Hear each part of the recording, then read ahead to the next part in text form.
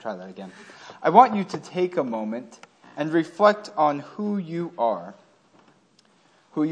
as a person, who you are as a parent, who you are as a friend, who you are as a sibling, as someone's child, as someone's spouse or partner or lover, who you are as a working professional. Consider what makes you unique from others and what makes you similar, and what do you think of yourself, and what do you want others to think about you? Consider these things.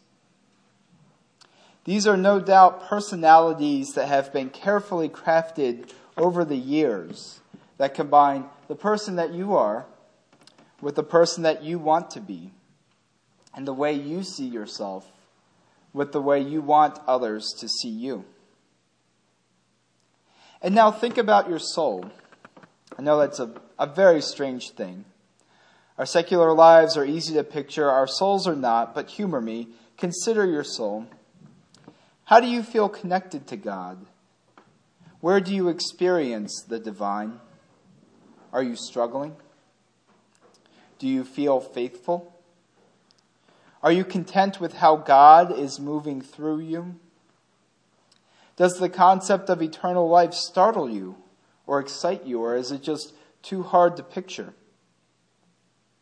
In the same way we want other people to view our ideal versions of ourselves, consider how you want God to view your soul.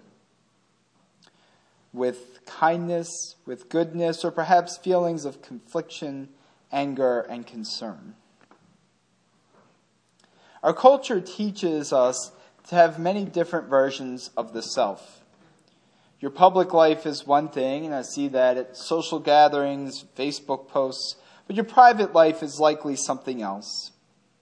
You can let your guard down a little, you can tell a few dirty jokes, maybe talk about politics in a way that you wouldn't to others. And your faith life is separate from all of this. Sure, it's okay to be a little religious, to go to church, but you don't want to make a big deal about it. After all, as we see in Scripture today, not even Jesus likes a proselytizer. And anyway, how does my faith life inform my politics, my shopping choices, and the jokes I tell? It shouldn't, right? I can be who I want to be. Ash Wednesday, and by extension Lent, are supposed to be another box to check off, another self to present to the world, another identity to cultivate. I'm giving up chocolate, I'm giving up shopping, I'm giving up alcohol, I'm giving up sports. Let me present another self to the general public, another version of me that will have consequences for my soul because, let's face it, I'm mortifying my existence by not eating chocolate to please God. And why? Because that's what you do for Lent, right? You give up stuff that's supposed to make God happy, maybe get some points with the afterlife. The power of tonight is indeed not division, not our different selves, not our different versions, but unity. In reading the gospel text, Jesus talks about the things to do and not to do. Now, on the one level, we can read this list of words as a list to follow for believing in God, and that's all well and good. But in a deeper sense, Jesus is bringing our different selves together under a common identity. We cannot separate who we are in the eyes of God for convenience sake. We are the same person when we work, when we are at home, and when we are in private prayer. God sees us at our best and at our worst. The hypocrites that Jesus mentions play out one version of themselves in public, making grand shows of all the good things that they are doing for God, while presenting another drastically different version in private. But God sees everything, and God knows who we are better than we do. For tonight we remember that God created us from the dust of the earth. And in our baptism, our one self was bound to Jesus Christ. And as we are baptized into Christ Jesus, we are baptized into a death like his. Therefore, tonight and Lent are not about how we want to be portrayed in society. Tonight and Lent are about our broken, busted, imperfect selves that will someday return to dust. Strip away all the false fronts and the sad pretensions, and we are reminded that we have nothing to hide from God. Not because God is just always looking for us to screw up or, point out our sins, our weaknesses, our flaws, but because God has given us a body and a soul, and those two are not two different things. They are inextricably linked. Our treatment of our physical and mental health is respectively different, but fundamentally similar to how we treat God and treat others in our spiritual life. All that we do, any version of ourselves that we want to present, is a measure of who we are as God's children, for better or worse. Now, the ashes we wear tonight, they give us one identity. The ashes give us one self. They are the biblical symbol of repentance.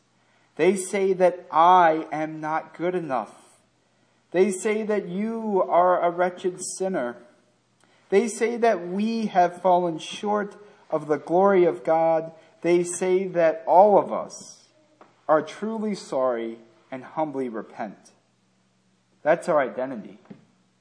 They are a great equalizer. They take away all of our false fronts, and they remind us that no, the world does not revolve around us, that God will not judge us based solely on our good side, that no, not eating chocolate on Lent will satisfy a multitude of sins, that yes, we are complicit in nasty systems of racism, inequality, and patriarchy, and many others, even if we would never consider ourselves racist or poor-shaming or women-hating or homophobic.